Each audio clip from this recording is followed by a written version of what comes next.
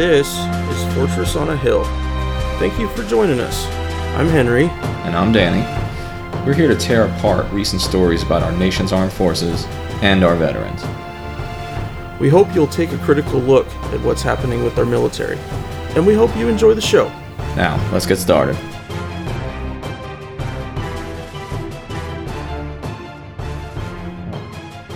All right, so my first headline today involves the very interesting move of the Trump administration to break with 70 years of U.S. policy and announce that they recognize Jerusalem as Israel's capital and that they plan to move the U.S. Embassy from Tel Aviv, where it currently is, into Jerusalem. So the headlines in the New York Times was, the U.S. is to recognize Jerusalem as Israel's capital, alarming Middle East leaders. Well, all I want to say about this is this decision straight up makes our troops less safe. It poisons America's image in the Arab street, the proverbial Arab street. When I was in Baghdad, where the people were moderately educated, and then when I was in Kandahar province, where 90% of the population couldn't read, both people in both places would regularly talk about one of the reasons they didn't like American foreign policy was the perception that we were too pro-Israeli and that we were denying the Palestinian statehood.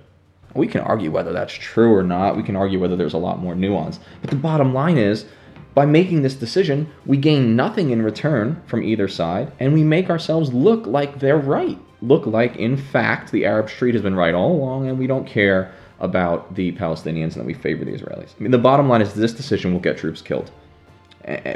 Soldiers deployed overseas, soldiers in combat zones, soldiers that are not in combat zones, are targets for terrorism and targets for insurgency. This is a break with 70 years of policy. There are zero other countries who've put their embassy in Jerusalem. We're playing, again, as I've written, we're playing right into Osama bin Laden and ISIS's hands, right into the Al-Qaeda playbook and the ISIS playbook. We reinforce their narrative every time we do this. And oh, by the way, this hurts the peace process, which is already stalled, the Israeli-Palestinian peace process. Remember, Trump said he's the deal maker, and he's gonna broker the greatest deal of all time. Tremendous. You can't make it up, right? I mean, you know, this hurts the peace process. Israel can either be a Jewish state or a democratic state. It cannot be both. It either has to provide civil rights for Arabs within the state and for Palestinians within the West Bank and Gaza, or it can be a wholly Jewish state and leave those people, those Arabs, in limbo. And it seems like we know what Netanyahu wants to do, right? It's clear to me at this point that he wants to make a viable Palestinian state impossible. He wants to be a Jewish state rather than a Jewish democratic state. Other proof of that, look at the settlements. They're still putting settlements against international law into the West Bank, and then we're surprised that the peace process is stalled. Well, instead of criticizing Netanyahu a little bit and taking a fair, honest broker position, what are we going to do? We're going to move the embassy. I mean, I don't know what you think about this, but Trump is out of control. The president is in over his head, and he's dangerous. I mean, he may start the third intifada, right? Several Palestinians have been killed, some Israeli troops injured, people are throwing rocks and protesting still. And now this is a week later. If it starts a third intifada or a third rebellion in the West Bank, most of those deaths, which are usually civilian deaths, they're on him.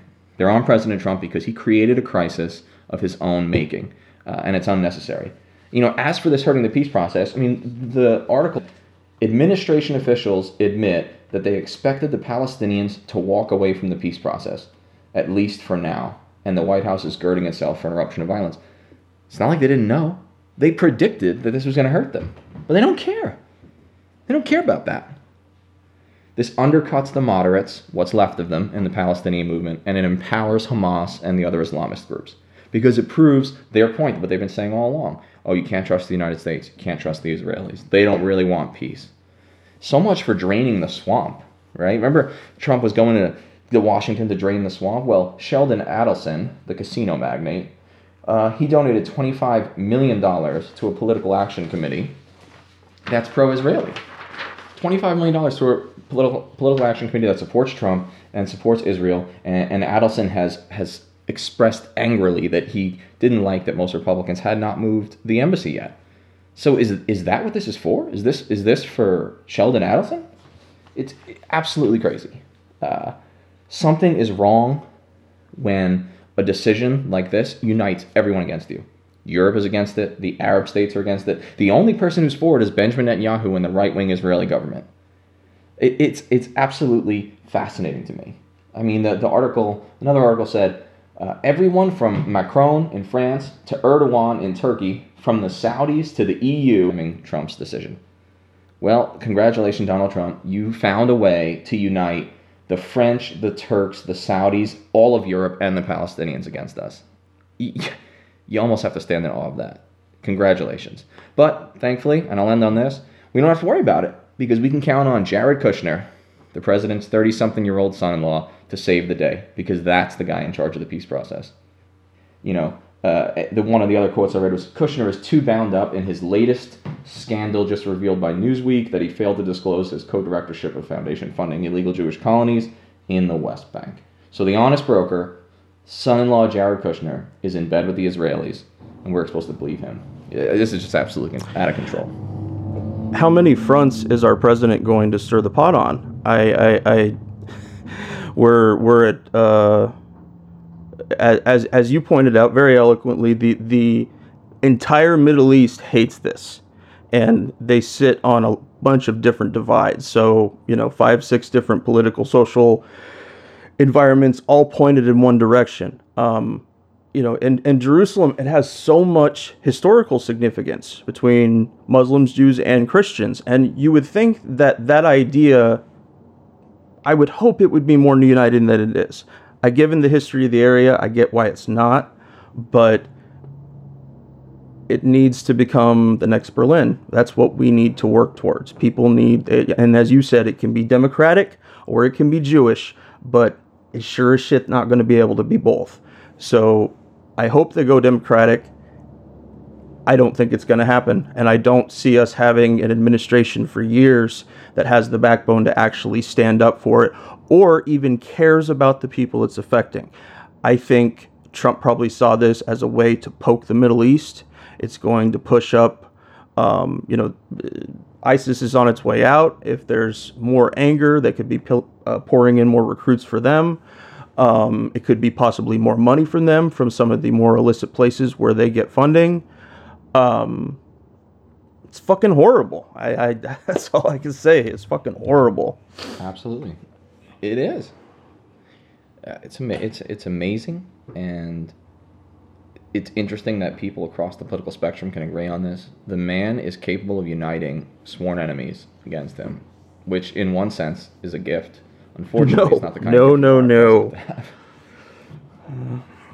This happened a few months ago, and I missed the story, but I think it really bears repeating because it has a lot of significance on what's going on with our armed forces today. There was a gas line explosion at Camp Pendleton where what's the kind of vehicle? I always forget the name.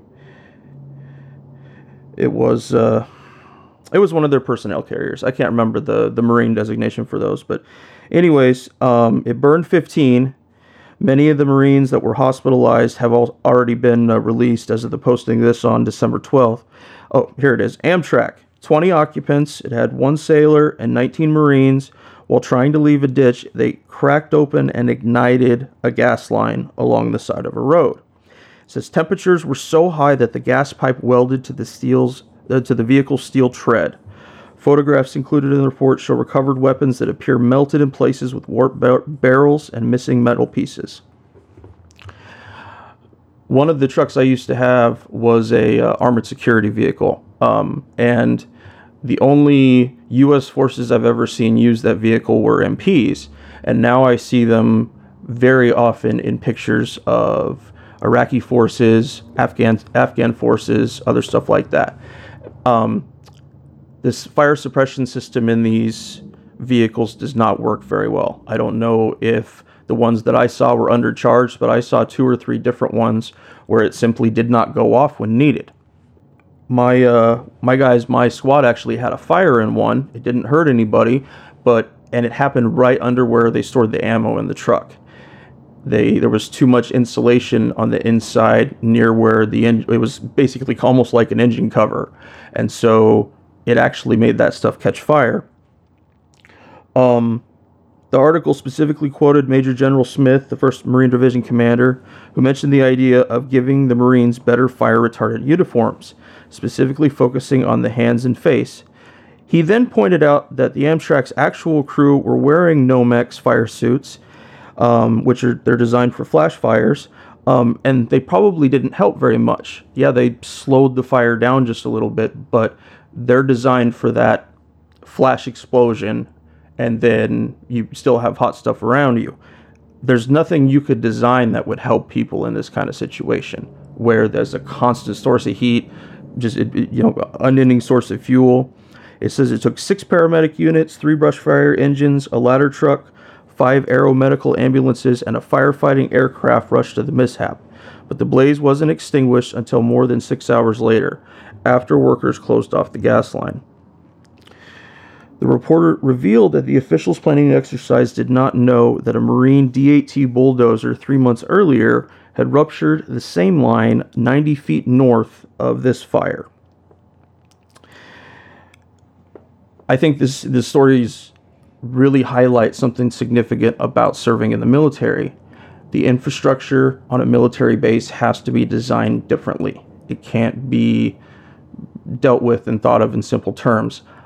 I don't know how you would see this, Danny, but I would imagine, a convoy going to a range pulls over next to this and has no idea after the line was split. If it was something pretty heavy duty, a 5-ton, maybe an Abrams, if that post happens to have some, but, or God forbid, like the ammo truck, somebody in a 998 with cases of whatever they're taking to the range, and they just don't happen to see it. And so I wondered about, is this information that an NCO could find on doing a route recon for the range? Is there an office on a post that would actually give this information, say, hey, on your route, you need to know there's this gas something, your guys need to take, divert this way, go around it, whatever they need to do, but that it's actually accessible. Yeah, that's a really good point about infrastructure on a military base and whether or not that information is centralized in such a way that it gets put out. It's difficult because the military is so overworked and overtrained to a certain extent, or busy training for the next deployment, that I don't know if you've seen it, but there's very much a culture of just get it done. You guarantee that kind of information would get down to an officer or an NCO who was just going out to the range. Yeah, I could see it being one of those things that, there's never anything on the list. We don't need to check it. Don't worry about it. And with so many, like I said, so many other things in the chute, we cannot impart how many stupid things, and I don't mean stupid in the sense of not important, but stupid in that it gums up your entire day. All the things that it takes to run a simple training day, to run a range, to run a multi-day range, to take troops to an outside training facility, bringing ammo with you. All of it is important, but it doesn't all seem important at the time, and so things just we can somebody Skillcraft qualify them. We can just Mr. Penn took care of that. We're good. That you say that, because there are just so many things that can go wrong in the simplest training exercise, and I think people only pay attention to the military when it's fighting, dying, and killing people, and don't realize that this is a genuinely dangerous job.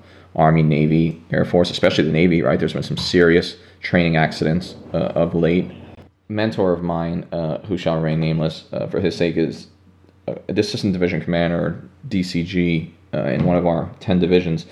And he has said to me on a number of occasions, we're killing ourselves. We're killing our soldiers. And he means in training, because we're overworking them, exhausting these units with deployment after deployment of the same people, and then rushing them through a training exercise so they can get to the next deployment or the next deterrence mission in Europe or Korea. And he has said to me, we're killing these kids. And that's a 1-star general. It's like, this is not a secret. This is an open secret for anybody who's in the know. And I'm really glad you brought this story up because it gets at that whole idea that we need to pay attention to the military, its resourcing, and how much we're using it, even in peacetime. Of course, we don't know what peacetime is anymore because it's been 17 years of war. But we need to start thinking about the fact that the military is a dangerous job even when we're not deployed. I saw something researching this week that said that between I think it was 2008 and 2017, 16 Special Forces Green Berets died participating in the Golden Knights. That is just their airborne specialty show that they do. That's a special assignment for them. That's just, that's like the Blue Angels. I mean, I'm not talking about danger-wise, but that's what people need to understand about danger. It's just, and there's not that many guys that do that. How small is the number of guys that actually have that? I know it's a special identifier that Green Beret guys can get. But it just, everything we do has an element of danger to it. Even PT, even going out running with your guys. We had a guy who was 23 drop dead of a heart attack in another company in our battalion. You have to be ready for it. If you're not, or you go into it with a naive mindset, you're just fucking fooling yourself. All right. Next thing. Yeah. No, I searched high and low this last week trying to find a website that actually tracks U.S. non-combat deaths and lists them by all the details that they have at that time, And so if I can't find one that actually makes it, I want to make one or have somebody help us make one, because that's something that needs to be seen, and it needs to be, as you mentioned, there's this selective memory when it comes to deciding which deaths are the virtuous U.S. military America deaths and which deaths are not. And there's definitely a difference there. And our president has even articulated that, and I think that he sees them as losers, not the non-combat guys. How was that guy so fucking stupid to do that? Absolutely. It has nothing to do with that, but that's his mindset. I like that little rant because this is a guy who said, I was just writing about this today in an article. Sorry, I had another thought there. The guy who said that John McCain's not a hero because his favorite soldiers are the ones who don't get captured. So why would you expect him to respect training accidents or logistic soldiers that get hurt? I mean, he's not going to respect that. He only likes the winners, not the losers.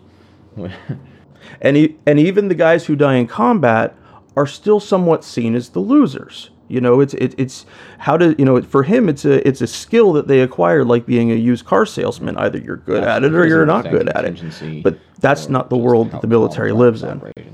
How little control you have, and Murphy's Law. He can't fathom it. He was in the middle. He was busy getting draft deferments when his generation was called. So, all right. So, let's go back to Niger, my favorite West African country in the Sahel.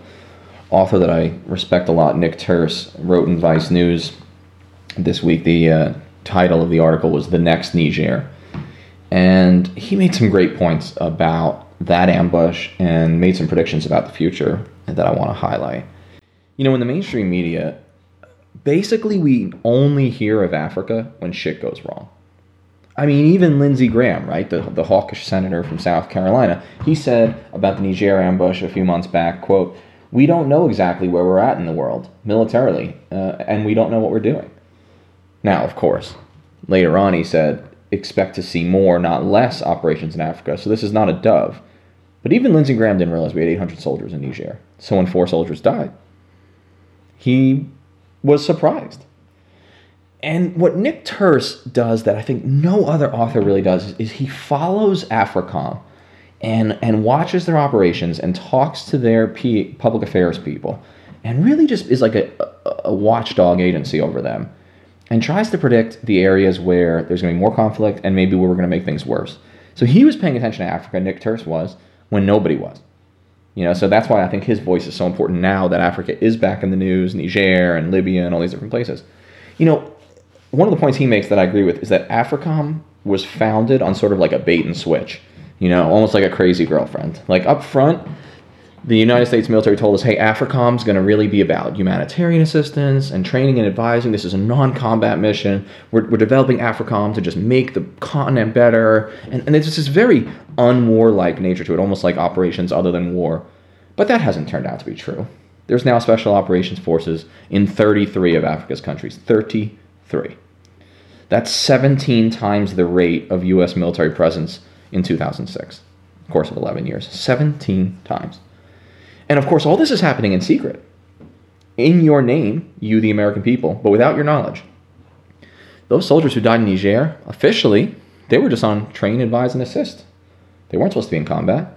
The problem is, when you try to parse out, and I think you'll agree with this too, when you try to parse out, well, are there combat boots on the ground? Are there combat soldiers? Look, everyone wears combat boots. There's no such thing as a non-combat soldier.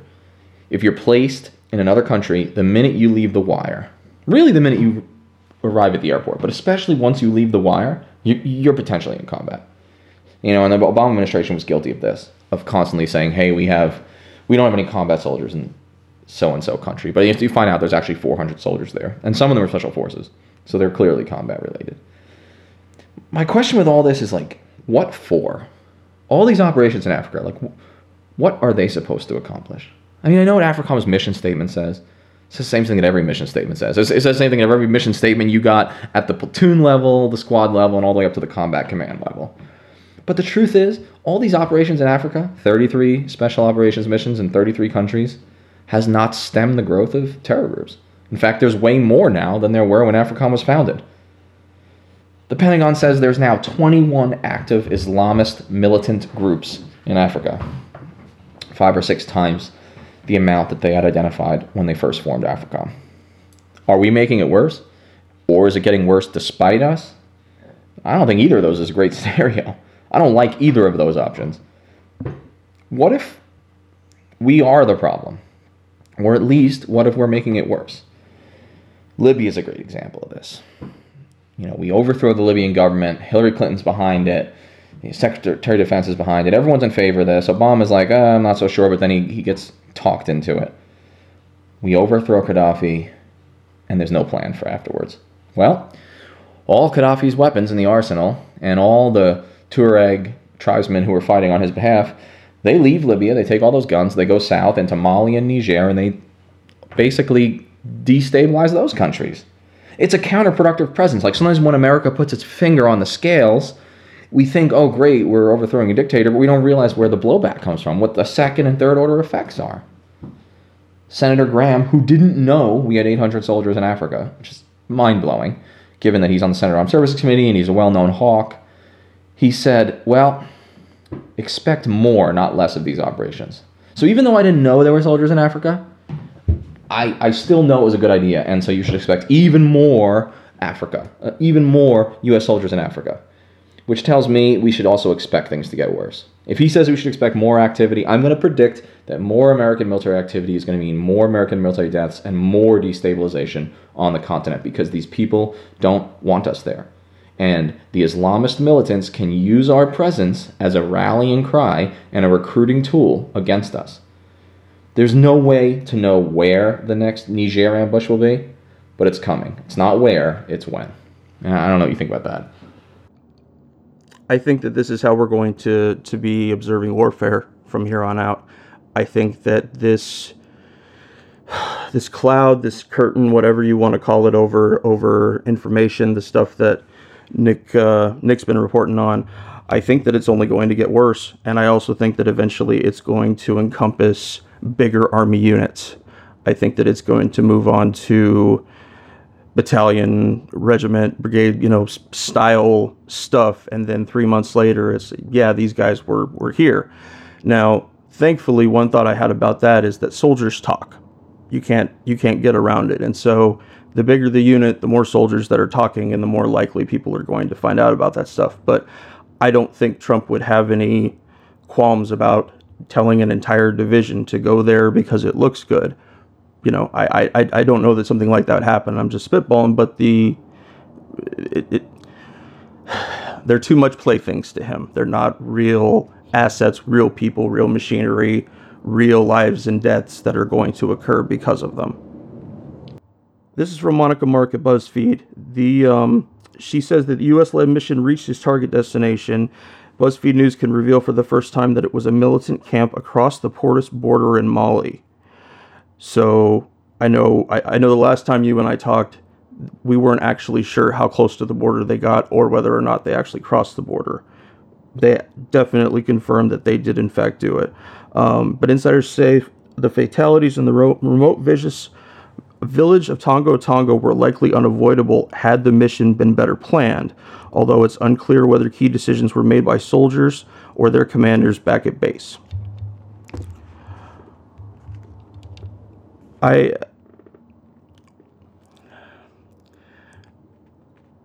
This is going to go into, talk about the, sorry, I'm drawing a blank for a second.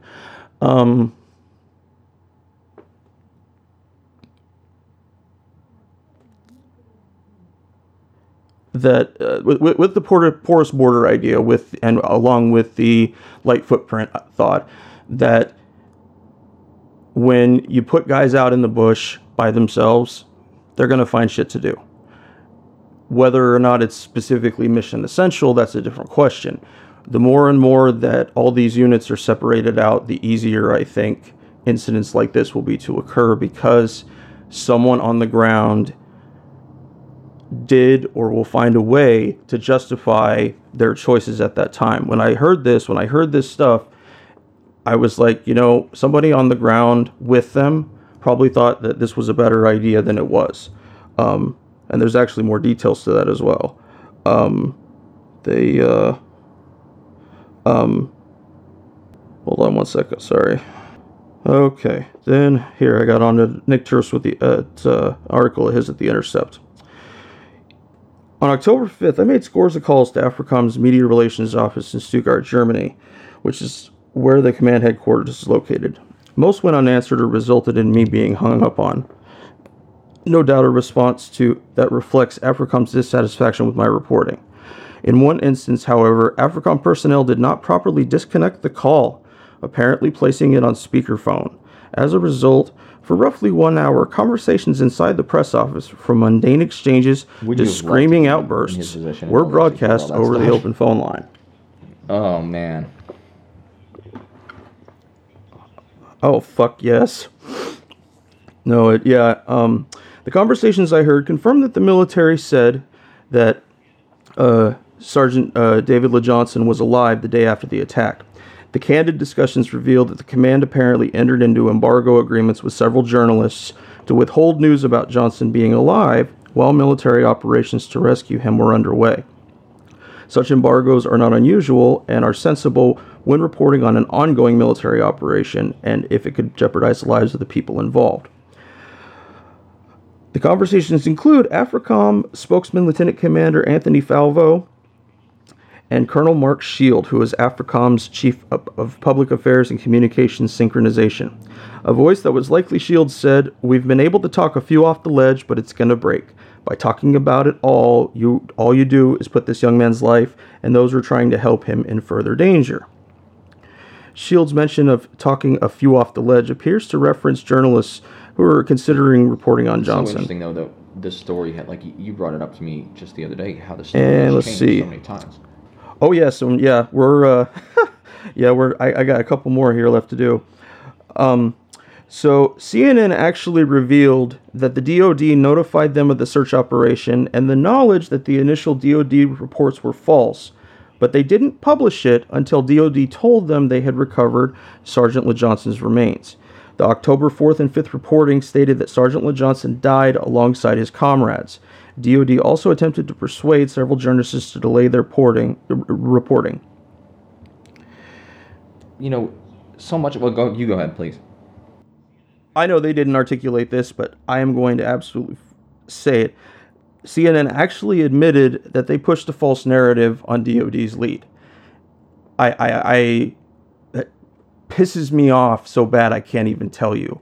It's one thing for a journalistic outlet to delay things, but that's what needs to be in their reporting. That's what they need to say. They need to say this military operation is ongoing and we will report facts as they are independently verified, not this was on Twitter. So it needs to be a specific effort. I also recently learned that there was a Pentagon program that used to fund retired military officers to go on the news and convince us that the Iraq War was the right thing. I don't have the program name right in front of me, but I'm going to do some research on that because it made me want to puke. Now, and this is the absolute icing on the damn cake, a couple of days ago we learned that Sergeant LaJohnson actually died alongside his comrades, confirmed by the wounds he received per the DoD coroner's report. This is in direct contradiction to all the reports that he was captured, bound, and executed with a gun shot to the back of the head. Also, he was reported to have been found 2 miles away from the bodies of his comrades. There's some bullshit in here somewhere. I don't know exactly where it is, but they found justification to bring in a JSOC team. I wonder if somebody thought to themselves that, maybe if we float the bullshit report that he might have gotten captured, we'll get some heavy hitters in here and do something, but they won't come for anything else, unless they believe that we actually had somebody who could be captured. I think that it's yeah, I don't know what you think about that. perfectly in line with the secretive nature of the operations. They're not letting media out there. They don't want the people to know what's going on. There aren't, embedded media folks. So everyone's in the dark. The media is irresponsible in their early reporting because they take a lot of leaks and unverified information, and they don't run it against any legitimate sources. They don't get 2 and 3 different sources that corroborate. So you've got the military being opaque. You've got the media jumping all over anything they hear because they're so desperate for a story. And this is how it happens. This is how a secretive operation that is not sold to the American people, that is not debated in Congress, that is not followed in any responsible way by the media, this is how an operation comes apart. This is the bombing of Laos and Cambodia in secret all over again. This is how our tragedy happens. And I think that this is just a perfect example of what happens when you run everything in the dark. It's one thing to keep the Bin Laden raid secret before a capture-kill operation against the number 1 terrorist in the world. This is not that. This is training and advising, allegedly. I gotta say, I'm not really surprised that this whole thing went south, that this whole story got fucked up. Because to me, it's par for the course. When you run your operations this way, and when you cut the media out, and you cut the American people out, and you cut the Congress out, this is what you're going to get.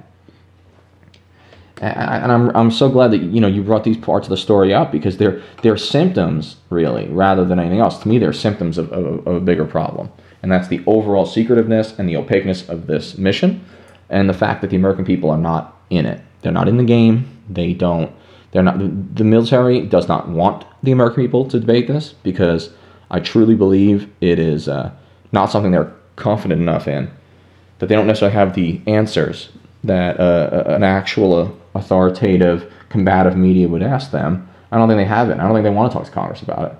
It's easier to keep it in the dark. That's right. And easier for the contractors to continue making money off all of those decisions. Bring in our own actual military embedded items that we need, and so then we'll rely on either the French, if they happen to be around, or, as it turned out, some sort of contracted air support. It's unbelievable. This is not the last we've heard of it either. It's going to get worse before it gets better. I think Matt Ho said that general rule is right. 2.5 contractors come with every soldier, depending on exactly what the kind of mission is, but definitely like boots on the ground in Afghanistan. Right. Yeah, I feel like that too many of the stuff I hear as far as podcasts and news interviews these days does not talk about the meat and potatoes of actual military ops. And people need to see that. If a civilian or prior military, they need to fully understand the cost that people are paying, and also if they want their kids to join. How are they going to take that lead? My oldest is 11, and I'm still kind of hesitant about what I'm going to say to him if he ever decides to. So all this secretive, non-debated nonsense is. I think it's not only inappropriate, but it does raise serious questions when you start talking about, would you tell your child that enlisting in the Army or the Navy is a viable decision or a good idea? I mean, I, as a parent, forget about as a soldier, that's a whole other thing, but as a parent, I'm not certain that I'm confident that I want my child's life to be at risk over a mission as opaque as AFRICOM. over these training and advising missions that the American people haven't been a party to, that we haven't debated, that we don't have an authorization for military use of military force. This isn't the Second World War. We're not taking Paris. That doesn't mean that because it's a different kind of war, we shouldn't fight it. It means if we're going to fight a war like this, we need to really have a debate about what it means. If it truly means that America, of all countries in the world, is the only one that's going to send its soldiers everywhere to police everything just to make sure no terrorists get there someday, I'm uncomfortable with that.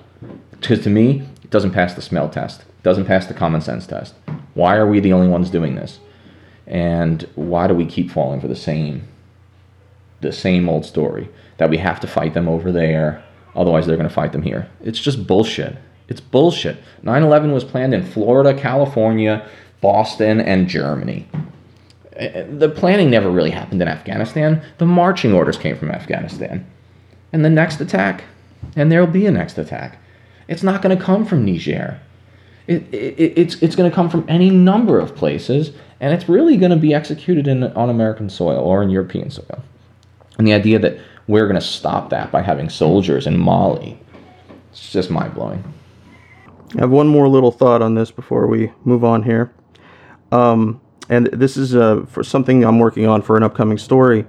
It involves ISIS and how good they have become at engineering their own weapons. Previous to now, it's been seen that ISIS will usually assemble their IEDs with components produced in other countries. However, the story I got discusses finding an IED manufacturing plant where they produce their own mortars, their own rockets, and other bomb-making materials. It strongly suggested that there's a correlation between engineering know-how and main terrorist groups. A large number of Al-Qaeda operatives, including several of the 9/11 hijackers, all had engineering degrees. And what if engineering school, or maybe a particular part or parts of engineering school, went the way of nursing, law enforcement, military service, and there's some vetting involved? Because for certain things, I don't know that a civil engineer who knows how to build bridges is going to be able to make very good bombs. On the other hand, if they know the layout of bridges really, really well, based on their knowledge, they could certainly help somebody else. But at the same time, I worry about individuals who haven't done anything wrong having their privacy invaded as well. And I think the best way to come up with a decent solution is to debate it in public and have a national conversation and have the American people be a party to it, and then have Congress sort of decide what's the appropriate level of observation without, infringing on rights. The problem is, as always, like I said, of the last thing on Niger, is when we do it in secret, when we don't let the American people debate it, when we don't have a public conversation. One of the things you brought up about how these guys had engineering degrees is really interesting to me too, because it deflates another myth. And it's an uncomfortable one, because I wish the myth was true, because if the myth was true, it would be easier to solve. But you've heard it, right? The myth is that the terrorists are all poor, and it's poverty that creates terrorism. Now, I do think that poverty is an incubator of terrorism. I think most experts agree, but it's not the sole incubator of terrorism. Because a lot of the 9/11 hijackers and a lot of other Al-Qaeda types actually are more educated than their peers, more educated than Arabs in the aggregate, and many of them have STEM degrees, science, technology, engineering, mathematics. That's a challenge, because now the enemy isn't a monolith. He doesn't look like you expect him to look. He's not just a Palestinian in a refugee camp who's never been to school. He could be a student who has been in the United States for a number of years and is excelling next to you in class at MIT. And we're getting on a little bit of a tangent, but I think that's something that we have to talk about. And how do you combat that? I don't think you combat it by putting 10,000 extra soldiers in, wherever the next country is, in Nigeria. I don't think you combat it that way, because I don't think that the threats are necessarily related. In fact, I think you may encourage that middle-class, well-educated Arab or Muslim or both, that the United States is a force for ill in the world, and that may only further motivate him, more than just the poverty. I remember seeing something years ago about there was an unusual amount of educated people, doctors, lawyers, people who had been classically trained in a lot of different ways, who end up in these organizations. And the I can't remember if it was an article or a documentary or what, but it pointed out that for some of the ideas of ISIS, for some of the ideas of Al Qaeda, that intellectual separation from the real world allows them to push forward to something bigger, that they're able to see beyond the immediacy. Because for people that can't, why would you do it at all? But it's really important to exactly, and they don't understand the exact thing you just said, is that it's not, the correlation is not with people who are poor. There's poor people all over the world that aren't blowing stuff up, but it's not because they're poor, although, yeah, it is a factor.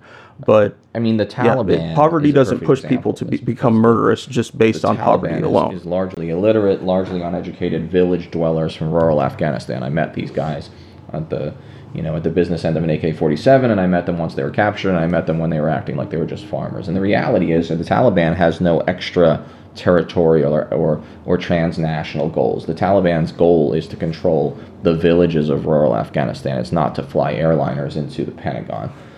That's what happens with the more impoverished element of the Islamists, is they're more locally based. When you start talking about the transnational threats, the kind of guys that can pull off a 9/11, those guys are going to tend, like you said, to be middle class, a little better educated, and more likely to think globally, perhaps because of their education, perhaps because they are bred through their education to think in a global way. So this is important stuff, because we're great at ranting. Both of us are great at getting off topic, but the thing is, we are on topic because it relates to Niger, it relates to Africa, because it relates to, if the enemy is not the way we think he is, if the enemy is not the scarecrow or the straw man that we've created, then maybe we're not fighting him right. Maybe more troops in more countries that are poor is not the way to stop the next 9/11.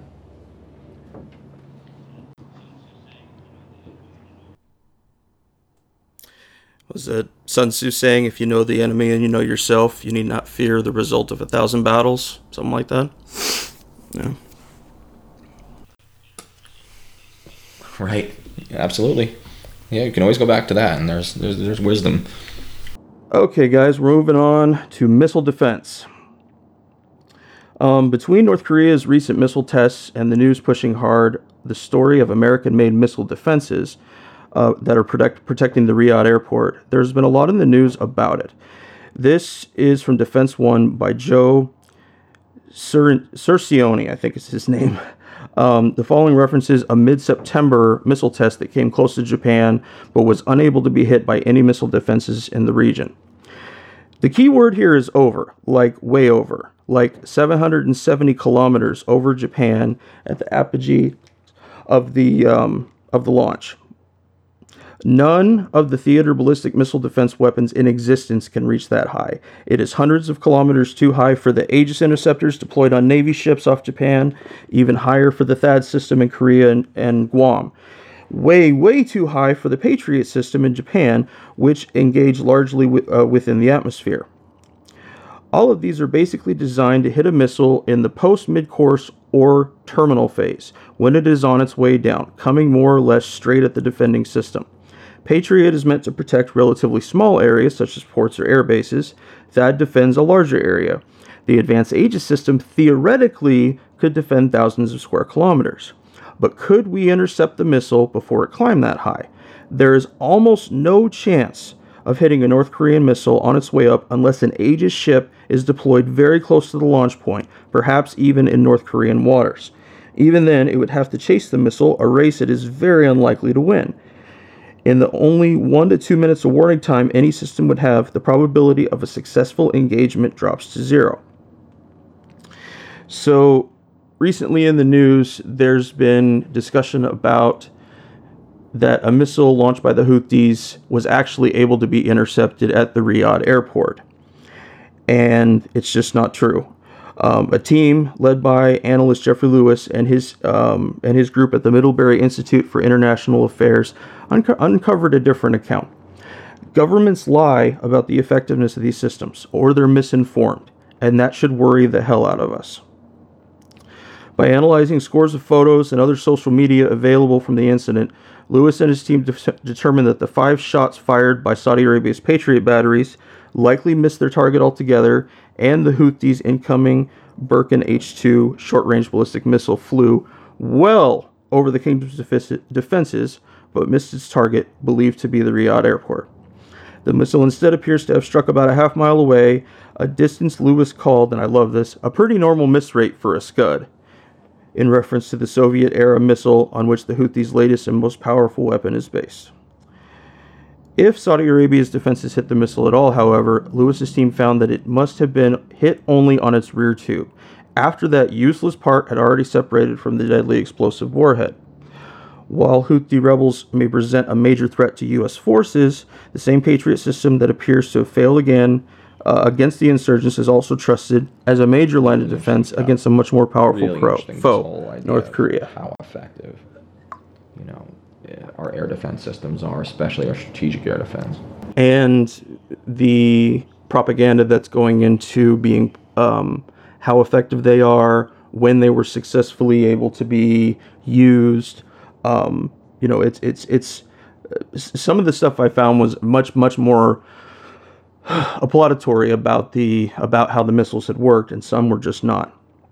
And this last little bit right here, in a November 15th interview, Ricky Ellison, chairman and founder of the Alexandria, Virginia-based Missile Defense Advocacy Alliance, not only confirmed Raytheon's 100-plus figure, that was the figure that they had actually officially given for their intercepts, but insisted it was a conservative count.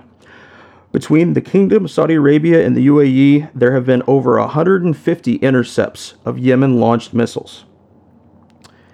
The Missile Defense Project of the Washington-based Center for Strategic and International Studies shows 40 intercepts and 18 strikes since the war began between Saudi Arabia and Yemen in March 2015. However, the group did include the latest Patriot intercept of a Yemen-launched tactical ballistic missile on November 4th, which indicates its data is not completely up to date or inconclusive. So there it is, guys. It doesn't look good.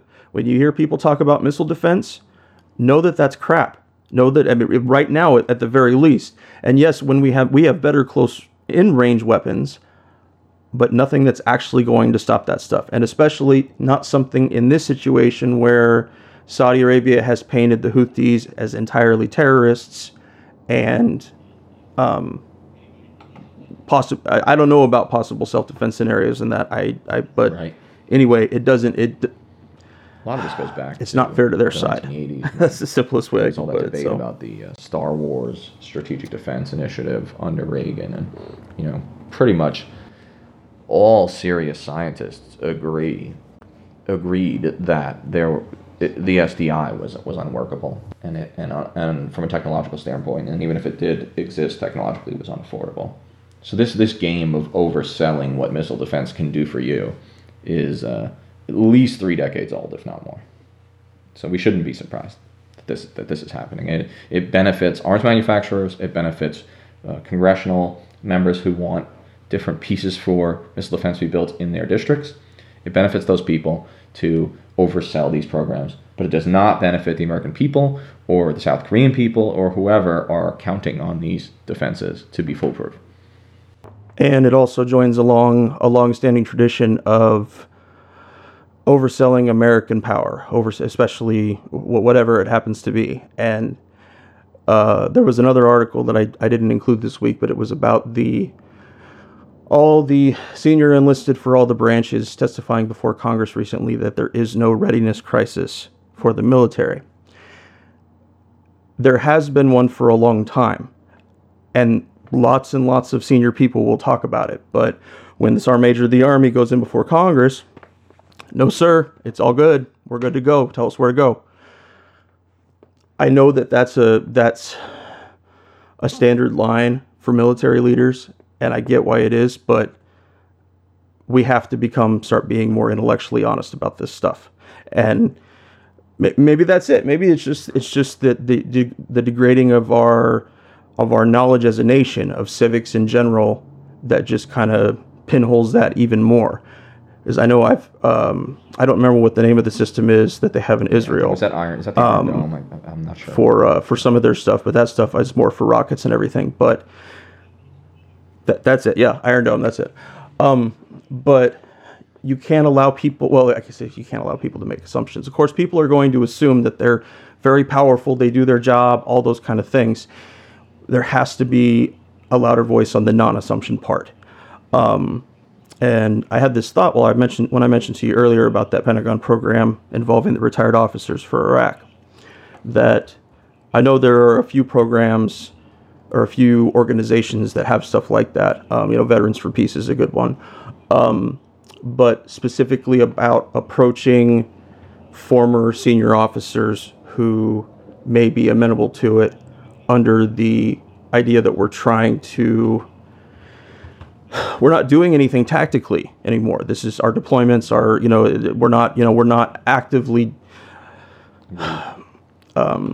we're not allowing the metal to meet the meat. It's really interesting because if we were more honest about the capabilities of missile defense and we weren't overselling it, then we'd have to make different decisions and plan accordingly, and we'd have to deal with a responsible, informed public that can question some of America's activities around the world and whether or not they're having the effect that they're being sold to have. All right, well, sports fans, I'm going to end on a little bit of a lighter note for our headlines today and talk Army-Navy football.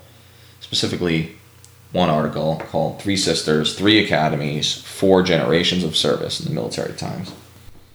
Here's the deal. First of all, Army won again, 14-13. Amazing game.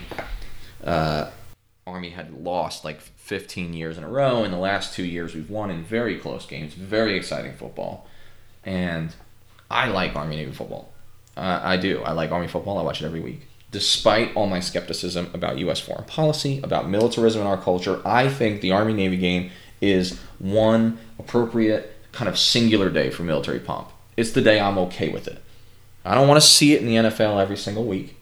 I don't need to see uniforms and jets and stuff on every single normal Sunday, but Army-Navy football is kind of cool, and it is an opportunity to showcase some of the more interesting scholar athletes our country has to offer, because these kids are not the sort of kids who go to Miami. They're not the kind of kids playing in the SEC. They have higher academic standards generally, and also obviously a lot more commitment to federal service, which I think is pretty cool.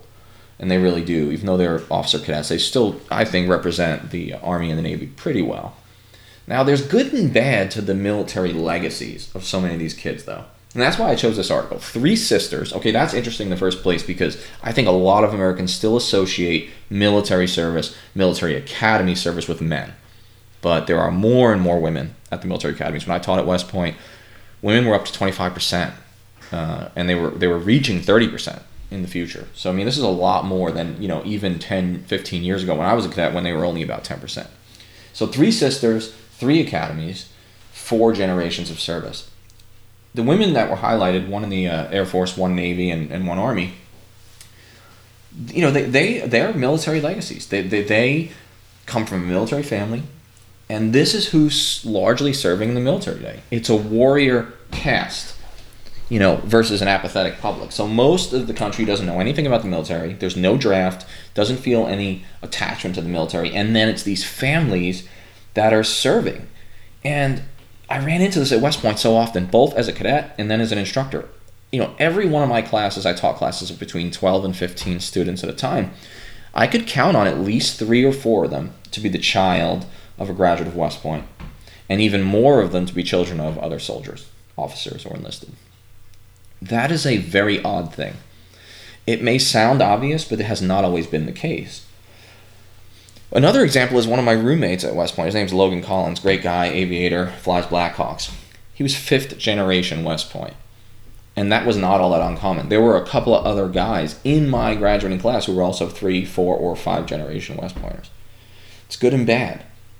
It's admirable service, but it speaks to this caste that's doing all the fighting, and the American people aren't part of it. They're not actors.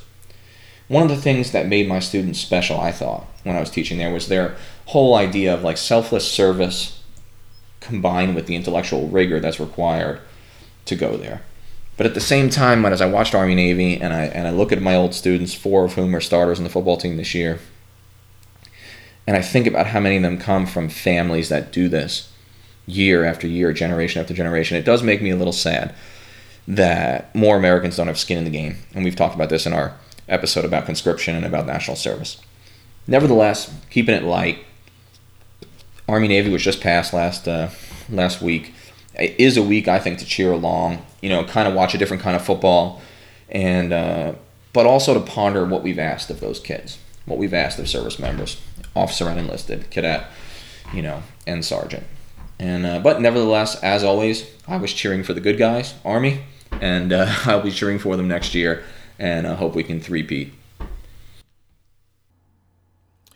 Yeah, man, it was hard during being in service in all the years where how many years was it we went without a win against Navy? It was 15. The last time we had won was when I was a freshman, a plebe at West Point in 2001, right after 9/11. We lost the next. Wow. No, there were always a few people that I served with that really, really loved the Army-Navy game, and my first LT, he was a West Pointer, and he absolutely loved it too. These days, I have such a hard time disassociating football from the trauma that it causes people physically. It in some ways, depending on how you want to look at it, that could be damage that could rival combat wounds in certain ways. Just the intense damage it does to someone's head. And of course the rest of their body. I'm just thinking about concussions and CTE right now, but that doesn't mean those are the only things that football players end up with. But I think the legacy points you brought up are very, very important. We can't allow new military dynasties to be built in America if people want to do things like that, when you only bring back when the majority that you bring back in is already affiliated with the military, and you also silence all of the outside voices that could be included in the conversation about the military. People make this really dumb assumption that service members are the only people that have military stories, and they don't. And your folks probably have stories about you going to West Point. My family has lots of stories about me they're also military stories, but all these voices have to be seen as valid. If not, then we're not actually sending an actual assortment of our nation, both color, creed, nationality, gender, and of thought, of people who actually think differently and can come up with new solutions for things. Absolutely.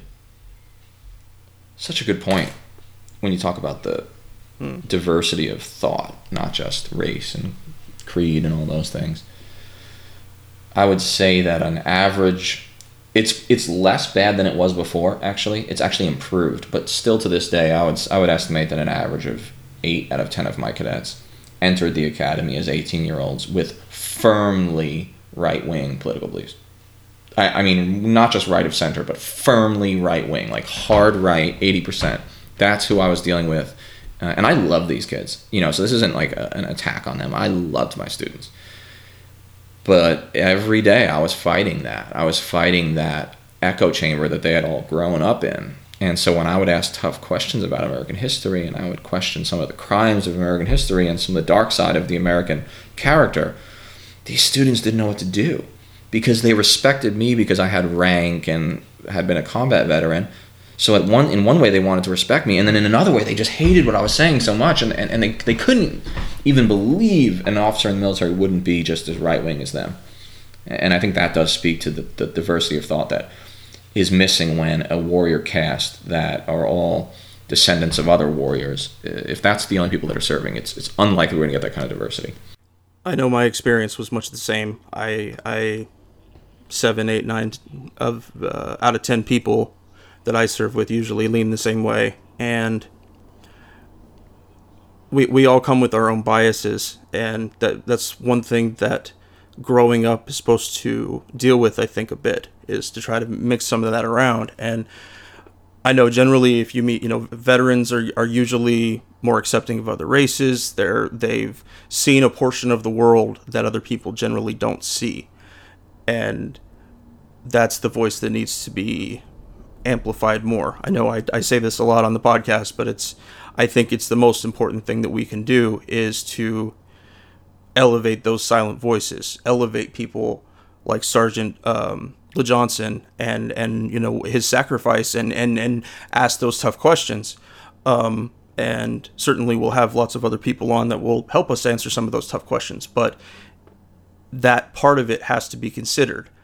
Not everybody is I won't say nobody's okay with this, but I feel that there are people who are much more accepting of U.S. deaths, of U.S. service member deaths than others. And there needs, is it okay with you because you understood the mission and believed in the mission, and your kid who became a soldier too believed in the mission, or because you simply support the military, you simply follow in that line, and and don't question as you move forward. Yeah, absolutely.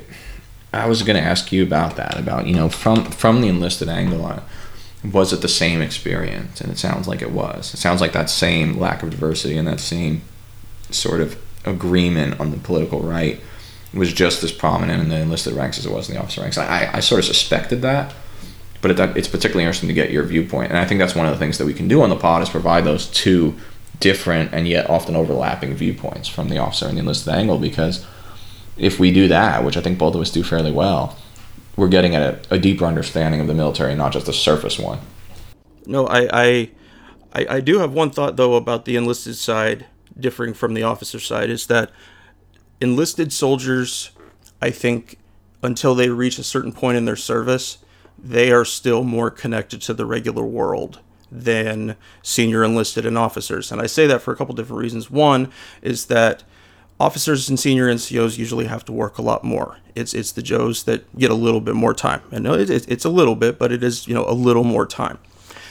They also only went through basic training, which is not nearly as long as 4 years at West Point, as being a Mustang who goes through OTC and becomes an officer. There is a big difference there. And so I think that there's some really unique views that could be got out of those junior enlisted people. There's a reason we were just called the E4 Mafia. But that's more of a joke than anything else. But that it can't be one chorus of voices coming up with solutions. So that's how we come up with things like slavery, like segregation. Those are not American. That's not the way to amplify American voices. So. Absolutely. It's a good point, and I agree with that. I think that especially the junior enlisted are much closer to the society that they serve than the professional class, which is the officers and the senior NCOs, who are essentially lifers, usually, or have been in the system longer. Because the system's damaging. I mean, and I don't mean that because I dislike military service or because I don't respect the Army or the people I serve with. That's not true, but any system, any large bureaucracy is damaging, because when you're a company man and when you've been in that system too long, it does take away your perspective and your ability to think broadly. Not for everyone. There are exceptions. I used to think I was an exception, but even I was a part of the system. And as I look back, I don't recognize me as a lieutenant or a captain, because that me 8-10 years ago is different from me now. And I think only with hindsight do I realize the extent to which I was on the inside, the extent to which I was a company man. And that's not just a military problem, but perhaps it's more visceral and damaging in the military because of the responsibility that the military has. I've thought about that, maybe like it's a good idea that certain groups of leaders get, that it's, you only have certain core positions for a certain amount of time. I think it's really good, like drill sergeants can only do it usually for like 2 years. There are a lot of other very hard jobs that fit into the officer category, non-drill sergeant jobs, obviously, but so many ones that are that much taxing on you. And like you mentioned about it, that becomes your group, that becomes your way of thinking. You almost start to feel weird when you wear your normal clothes after a deployment because you spent so long wearing the uniform you wore on deployment. How do you find that separation? If you've been in that long, like you said, is that there's no recognizing going back to certain years of your service. How do you keep your head above water and actually see the forest for the trees? Absolutely. Tough question, and one I think we're gonna have to get at in other episodes of the pod, and as we talk about a whole bunch of other issues, because this is going to be a recurring theme, I think, is the definition of military service and the diversity or lack of, and also how the military interacts with the civilian world and whether or not it's disconnected. I think it is. I think we both agree about that, and it's an issue we're going to have to deal with because it does touch everything. Yes, it does. Yes, it does. All right, so we're going to talk today a little bit about military sexual assault, the controversy of sexual assault. It seems appropriate in this era of Harvey Weinstein, Al Franken, Roy Moore, who thankfully lost despite being a West Point grad. Okay, I'm glad that the West Point grad lost. Wow, I didn't know that. Okay, that's one West Pointer. Yeah, it's one West Pointer saying that. Okay, and I think I haven't heard a West Point officer say that yet, but this West Point officer is proud he lost. But anyway, military sexual assault is a highly controversial topic, just like all sexual matters. I mean, they tend to be that way. And I decided that in order to talk about military sexual assault, it was best for us to read not only just articles on this topic, but also a lengthy, I believe, 80-ish page report from the Congressional Research Service that sort of lays this out. For those of you who don't know, the Congressional Research Service is an awesome resource for information. It's generally bipartisan, it's generally nonpartisan, and it lays out almost any issue. Whatever you want to know about, it lays out both sides fairly well. So some of the questions we're going to talk about today are best seen from at least my perspective, which is the perspective of the commander. The platoon leader or the company commander or a young major, which is the experience I've had. And then we're going to hear, you're going to talk about from the sergeant's hatch, from the squad leader's hatch. And I think that those are both important ways.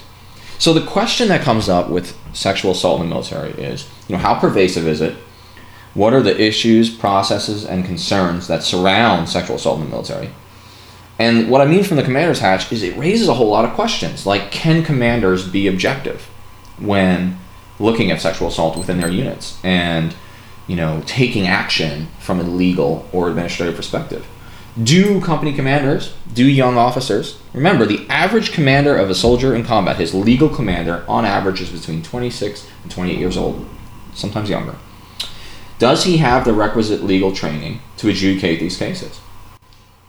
If not, what's the right level of adjudication? Should it be someone of higher rank, or should it be a lawyer, a trained lawyer?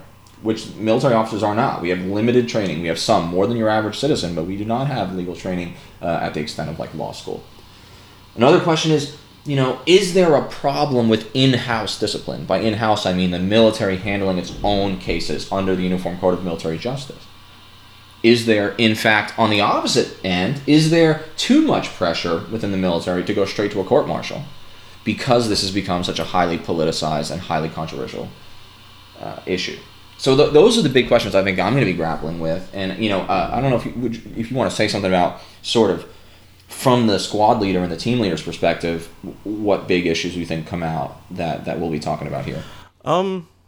I think that you're going to find a core of the problem is centered in that area. I think that disconnect between ordinary soldiers and the next echelon up next to the up to E7 and company grade commanders, that's where the most work on this needs to happen, because that's literally where the metal meets the meat.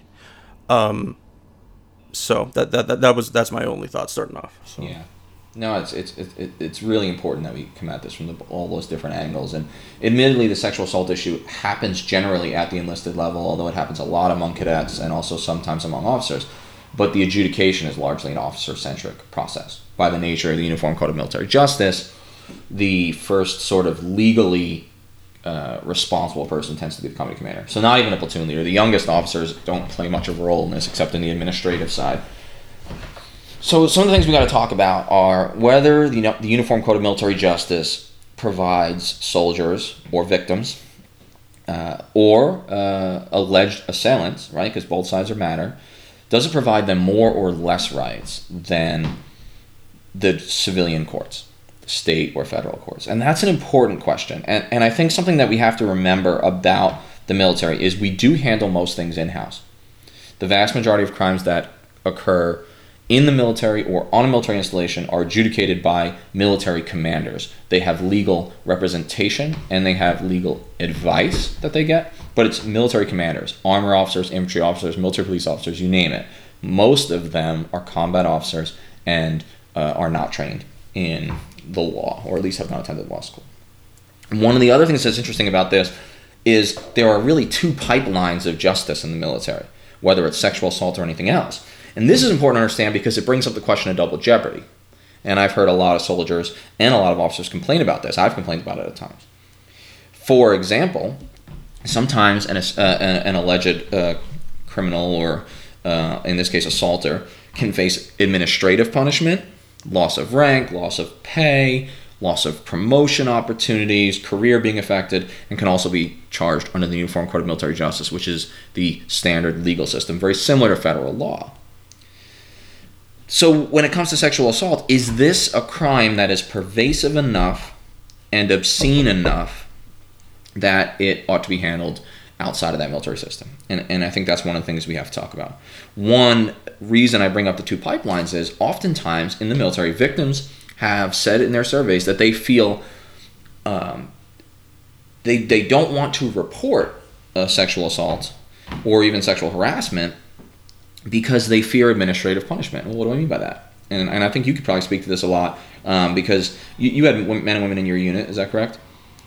Yeah, so you've probably seen, I bet you've got interesting stories about a lot of this, but oftentimes these sort of crimes, sexual assaults, they may happen when there's alcohol involved. They may happen when the victim was doing something that's against, either the law or at least administrative military law, like drinking underage, and they fear, these victims, that if they report what happened to them, they may face administrative punishment. So they're thinking, yeah, well, maybe Sergeant so-and-so who assaulted me might get what he deserves, but I got to watch out because I was drinking and I'm only 20. Or, I was behind the wheel and I shouldn't have been because I had too many drinks, or I was off post when I really wasn't allowed to be. I mean, there's a lot of ways that these people could fear the administrative punishment. So how do we protect victims, right? I mean, that's I don't know if you've seen any experience with this, but I've been told and read surveys where, that's a big fear. Absolutely. If it were up to me, I would want to establish a system that is totally separate, somewhere in the vein of defense attorneys that you can get, if you're actually accused of something. But I don't see a way to remove the convolution between the victim and their commander, or whoever it is in charge at that point of handling the whatever their complaint is. That there's too many ways that the victim can get re-victimized just going through that whole process. And so, and like what I mentioned earlier about that, I think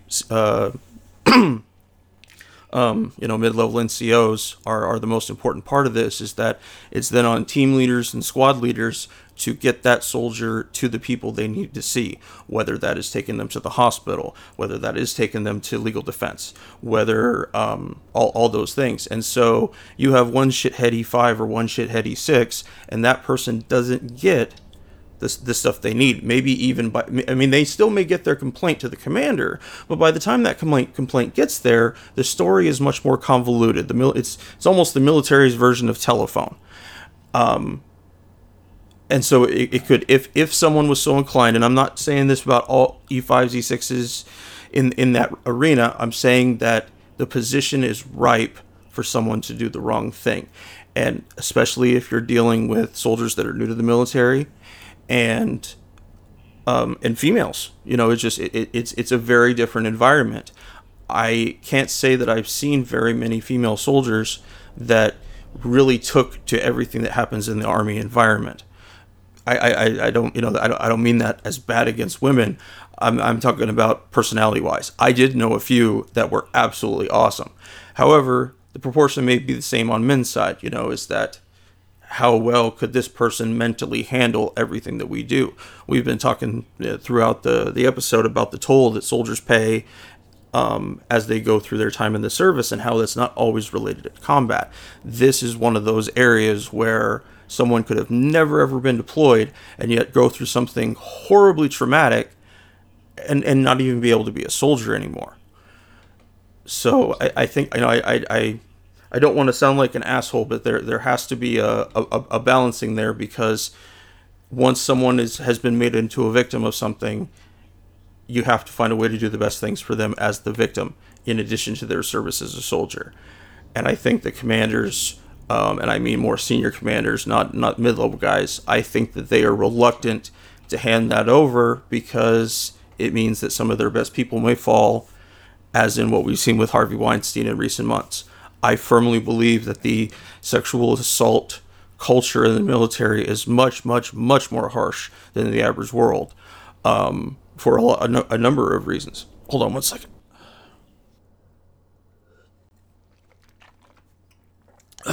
Sorry, my lips are drying up.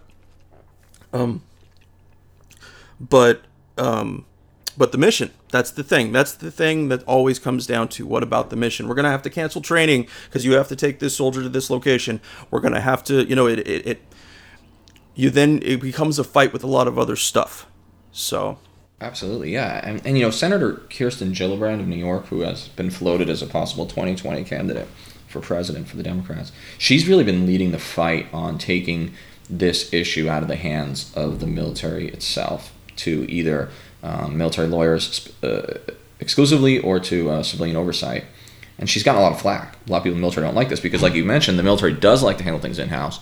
It does like the idea of its commanders adjudicating good order and discipline, which, of course, is the primary role, right, or the primary importance in the military. But she argues, and there's a lot of debate on both sides, that there are limits to the UCMJ system and that victims of sexual assault may not get the protections that they deserve, or they may not even get the justice that they seek. And she may have some points, because, like you mentioned, if Sergeant so-and-so is a sexual predator and assaults a soldier off duty, whether it be someone in the unit or someone outside the unit, the commander may have trouble believing that or being willing to adjudicate that fairly if Sergeant so-and-so is also one of his best go-to guys.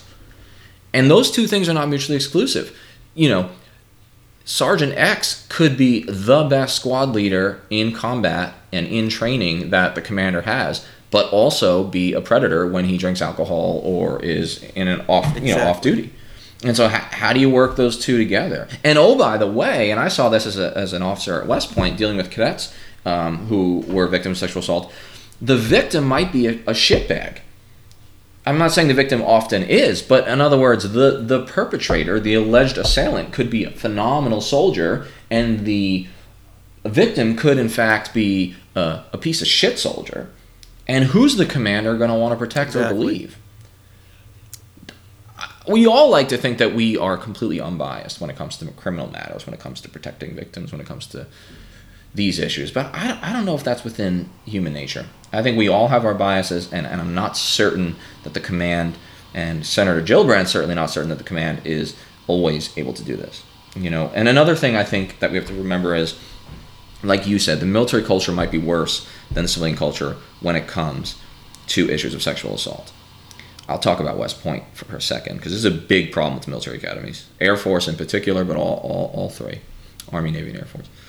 Hazing was a big problem at West Point. It still is to a smaller extent. They've really, really clamped down on it since I was a cadet, and more so since years before I was a cadet.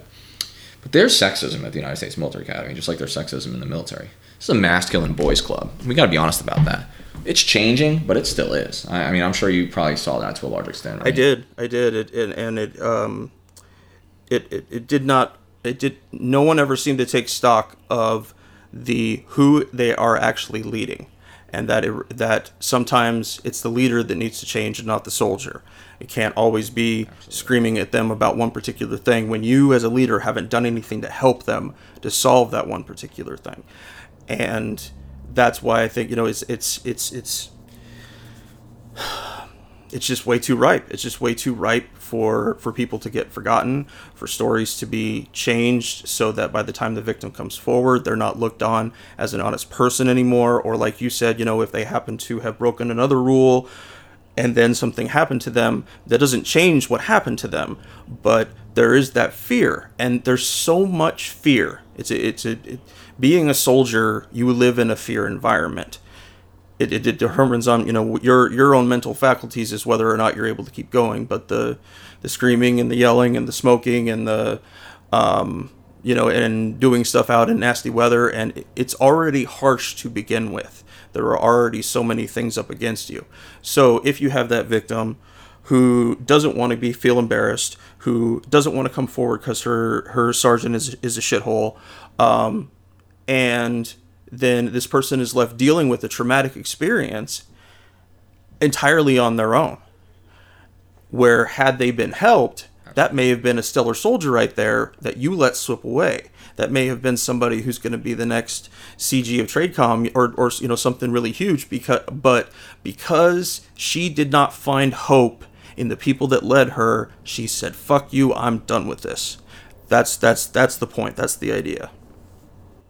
I think you bring up an excellent point, and it relates to something I heard about the civilian side of this. The Me Too movement and all the sexual assault that's coming out.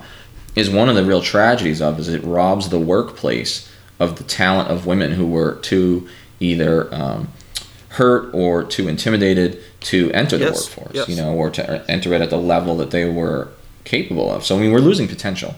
The military is losing potential, and the military is increasingly technical and increasingly intellectual, and the physical is becoming less and less important in certain instances, and so we are missing about 50% of the talent pool in this country if we're not taking women, or if we're not gathering the best women, or if we're not being the kind of place that appears welcoming to women, who are 50% of the population, 51% in the United States. Also the equipment and the way that it's designed. There are ways to design Humvees, to design things that allow people of a smaller stature or a smaller amount of strength to accomplish the same task. But generally speaking, we don't think those kind of thoughts as moving forward. How can we help everybody? I know there's the old adage about, like from G.I. Jane, when her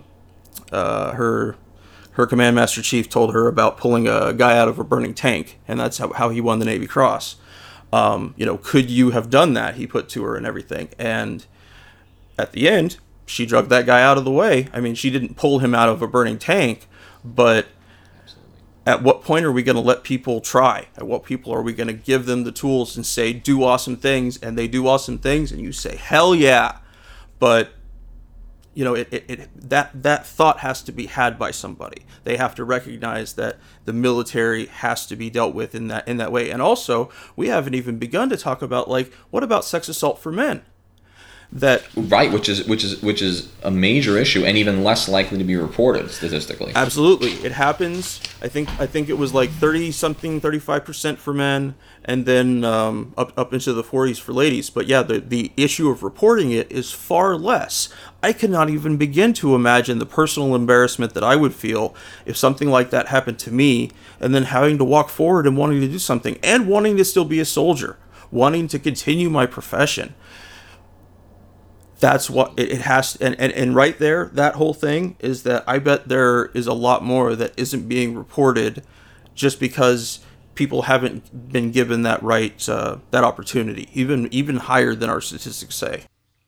Absolutely. I don't even know if the stats are accurate, because the reporting is probably so low that we would be appalled if we knew, because it's already appalling how much is being reported. I think 4% of women surveyed in 2016 said that they were a victim of a sexual assault in the previous year, and about 0.6% of men. Well, that doesn't sound too bad, but if 5%, give or take, of our women, 1 in 20, are being assaulted, not harassed, but assaulted sexually. That's a lot of people. And that's the reported amount. So who knows? We don't know how, some people aren't likely to, even on an anonymous survey, aren't likely to admit that. But all right, so we were talking about the reporting metrics and just how disturbing it is that 4% of women and 0.5% of men reported an actual sexual assault last year, in fiscal year 2016 at least, because we don't know how many people are actually reporting that. And there are major limitations to the military metrics here. I mean, you've taken a command climate survey, I imagine, or several. And of course, that's the kind of stuff that gets asked, at least on the more recent command climate surveys. They've added a lot of questions about sexual assault that may not have existed when you were taking them earlier on in your time in the military. But it's always, would you feel comfortable reporting a crime? Would you feel comfortable reporting a sexual assault to your commander? And, depending on the unit, the numbers aren't always great.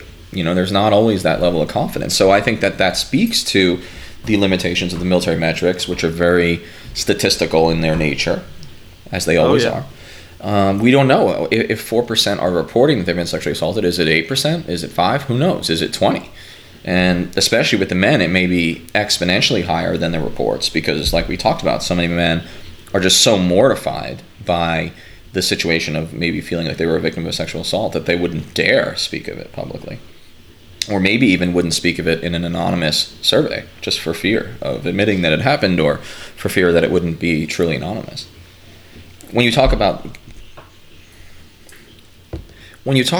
men in particular, you have to talk about hazing within the military. I mean, everyone's sort of sick of hearing it, and the military has done a lot better recently at stifling the hazing, but it exists. I mean, it exists in the military academies, it exists in airborne units, it exists in every unit. And sometimes the sort of sexism or even sort of homoerotic nature of certain hazing could lead to some of these male-on-male sexual assaults. Hazing also plays a big role at the military academies in women. One of the things to keep in mind, and I think this would blow a lot of Americans' minds, is like not a single woman was allowed to graduate or even could go to the military academy until 1980. First class came in 1976. The first women graduated in 1980. Talk about heroes. These girls went through hell. I knew some of the women who were in those early classes.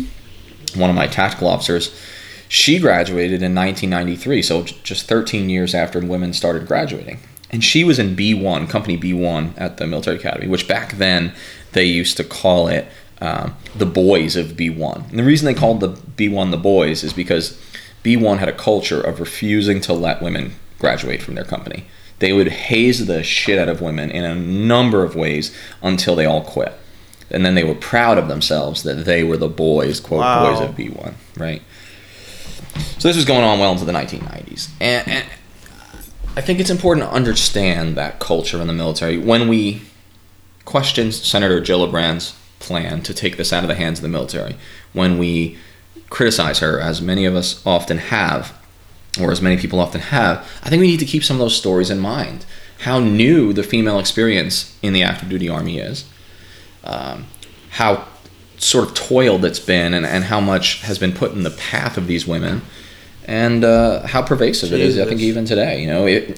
This tactical officer of mine told me a story about how she went to company athletics, basically playing sports, which is the thing you do at the military academy every afternoon. She went out to play her sport, and then when she came back, she went into her sock and underwear drawer and opened it up to find that dozens of men had ejaculated into her drawer. And the message was clear: you don't belong here, and we are going to use our sexuality and harassment to make it clear to you in this grotesque way that you don't belong here. And that was 1993, which isn't that long ago when you really think about it. And so if you think this stuff is gone, yes, it may be better, but the culture's still there. And you mentioned it as well when you said what it was like serving with women, and how difficult the military life can be for women. And as a bunch of white males, it's difficult to put ourselves in those situations, but I think we do have to be very empathetic. Absolutely. I as you were describing that, going through talking about the academy and everything, I had a thought just about how displaced my last deployment was from everything. My squad lived with the company of Marines at one point, and I know that there's a lot of things that are non-sexual assault related that I would not have wanted to go to them for help for. In addition to that, it's just how detached our mission is becoming these days, and that if you're that detached from everything, your only lifeline may be the next leader in your chain of command.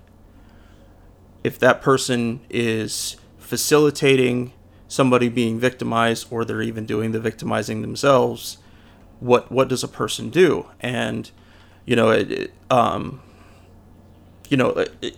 spitballing here, what if they were to take a sat phone and they called the closest CID office? Would they be able to come out and help them? Would they actually get on a convoy or get on a bird and come out to little, fob whatever, little cop whatever, and do something, actively do something, but just from the request of the soldier. It wasn't not a chain of command request, not anything else, but direct from, from victim to law enforcement official. And so that's the thing that men are going to continually be using as a reason we have to leave it in the chain of command, because we're all so stretched out there. We're in Syria, we're in Iraq, we're in Afghanistan, we're in Saudi Arabia. Yeah, that's a good point, because we're talking in many of these cases that we read in the Congressional Research Service report. Most of that stuff is either garrison or home station assaults. But when you look at you look at statistics, which I have not seen, the statistics specifically on during deployments, I would speculate that the rates probably rise of the likelihood of the assaults, if for no other reason than because of the distance from wives, girlfriends, or civilian women, but also because of the combat stress. And then I would also surmise that the reporting levels are probably even lower because of the things that you just described. Yeah.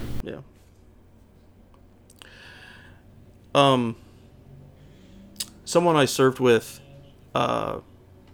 she actually went AWOL prior to her second deployment because she was assaulted on her first deployment and was so terrified of it happening again that she would not go back.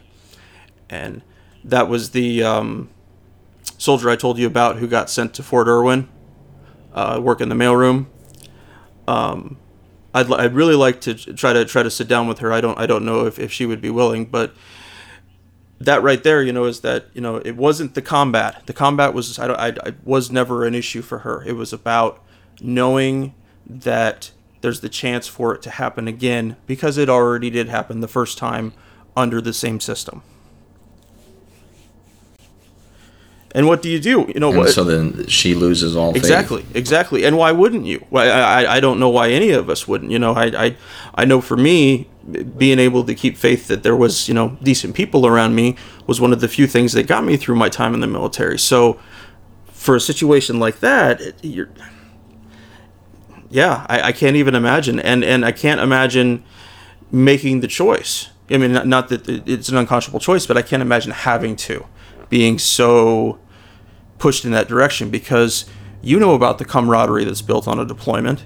About the nature of how soldiers' relationships change versus the garrison environment. Absolutely. Think about how deep the distrust would be even further, because it did happen in such a vulnerable place. It happened in a place of death and destruction and combat. And I imagine there's also the feeling among some victims that it's not worth reporting what happened to me because there are so many more important things happening here, and the mission is so important, and how dare I cloud the mission with my own, maybe I'm being dramatic. I mean, you could see all the different things that could potentially go through someone's brain, especially someone who's been damaged by the emotional trauma and the physical trauma of a sexual assault.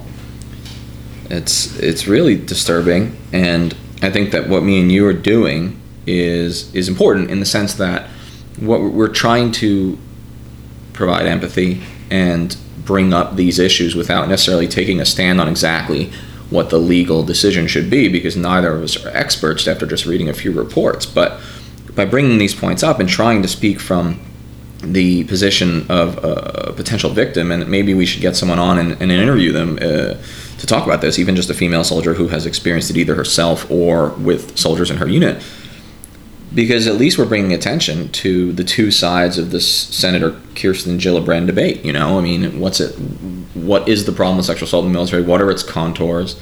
And what is the right process for adjudicating? And, again, I don't think we have the answers, but it's important that we're trying to give the victim a voice and at least a platform to discuss the complexity of all this. There is one change that I think would be really important to be made, and that is on somebody going through MEPS, that you can't have anything in your history that shows evidence of either sexual harassment or of domestic violence, because both those crimes speak to violence against women in one way or another, and that can translate into sexual assault down the line. There was a guy, he actually committed a murder at Fort Lewis. And on his record, he had gotten out of the Army for a short time and then re-enlisted. In that short time, he committed a sexual assault. That should have prevented him from coming back in. There should have been no way that he was able to go through his background check again and successfully do it, but he did. And it speaks to, trying to think of the recent incident with the records weren't, the guy at the Air Force Base shooting down in Texas, that needs to be seen as important. And again, then we get back into the kind of we having a mostly male structure. If the guys doing these tasks don't understand the importance, they're not going to do them. They won't care.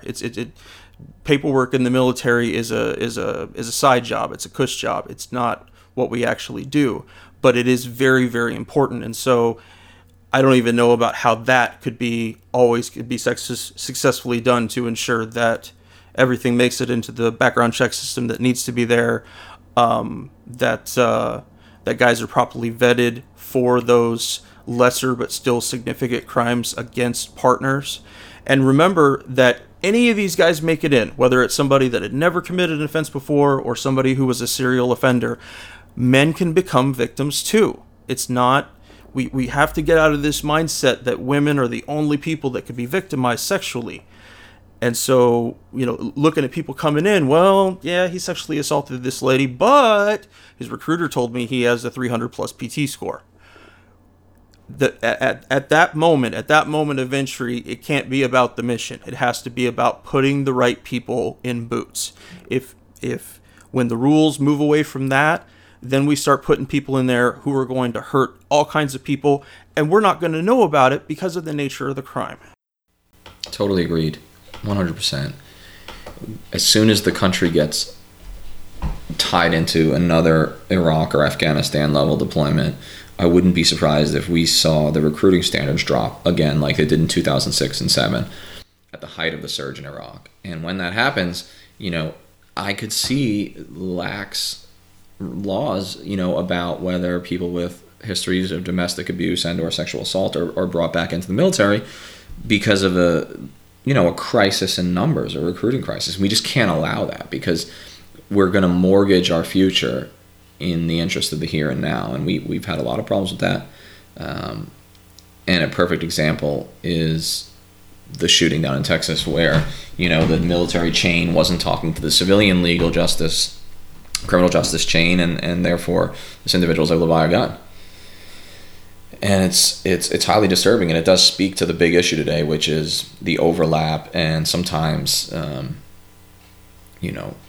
inconvenience of the overlapping U.S. military justice system and the civilian side.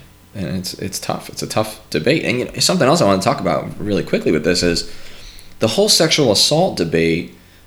I think it does kind of relate to the whole women in combat arms debate, which we're going to have to do another episode on. Yes. Allowing women into the combat arms debate.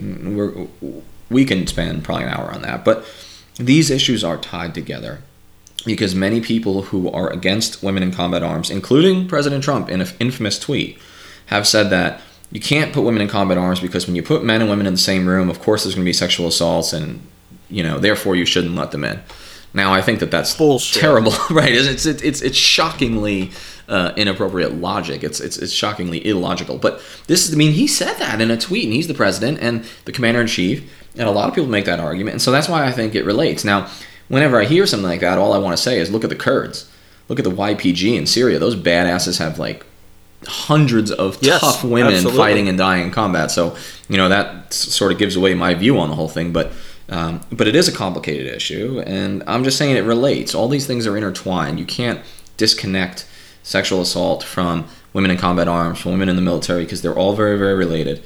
And I think it also really relates to what's going on in America right now in the culture with the Me Too movement, political figures and celebrities being brought down because of sexual harassment or sexual assault charges. This is a big issue right now, and I don't think we've seen the last of it. I think this is the tip of the iceberg. The military is going to reflect what's going on in society like it always does. And if this is a big story on the outside, it's going to be an even bigger story in the military. I'll give you just one last point on that, or one last example to show you how hot this is in the military right now. When I was teaching at West Point 2 years ago, the 3-star general, the superintendent in charge of the academy, he said that his number one priority for the semester, he said this 4 semesters in a row, was lowering the incidence of sexual assault at the U.S. Military Academy. He didn't say training America's leaders. He didn't say preparing infantrymen for war. He said, my number one priority is sexual assault. And a lot of people said, wow, that's terrible. I mean, I was a little skeptical of, like, how can that be your number one priority? You know, that doesn't seem like it should be the number one priority of the military academy. All I will say is it reflects how big of a deal this is. And he told us the reason it's his number one priority is because at the time, the Chief of Staff of the Army, General Ray Odierno, said that it was his number one priority. So, of course, the Commandant of West Point, or the Superintendent of West Point, reports directly to the Department of the Army, so he wanted to link or nest his priority with his. But the only reason I bring that up is to show you I really do think this is the tip of the iceberg. Everything we're seeing on the outside is going to come right back and ricochet throughout the military, like it always does. Thank you for joining us today. Please come join the conversation at www.fortressonahill.com.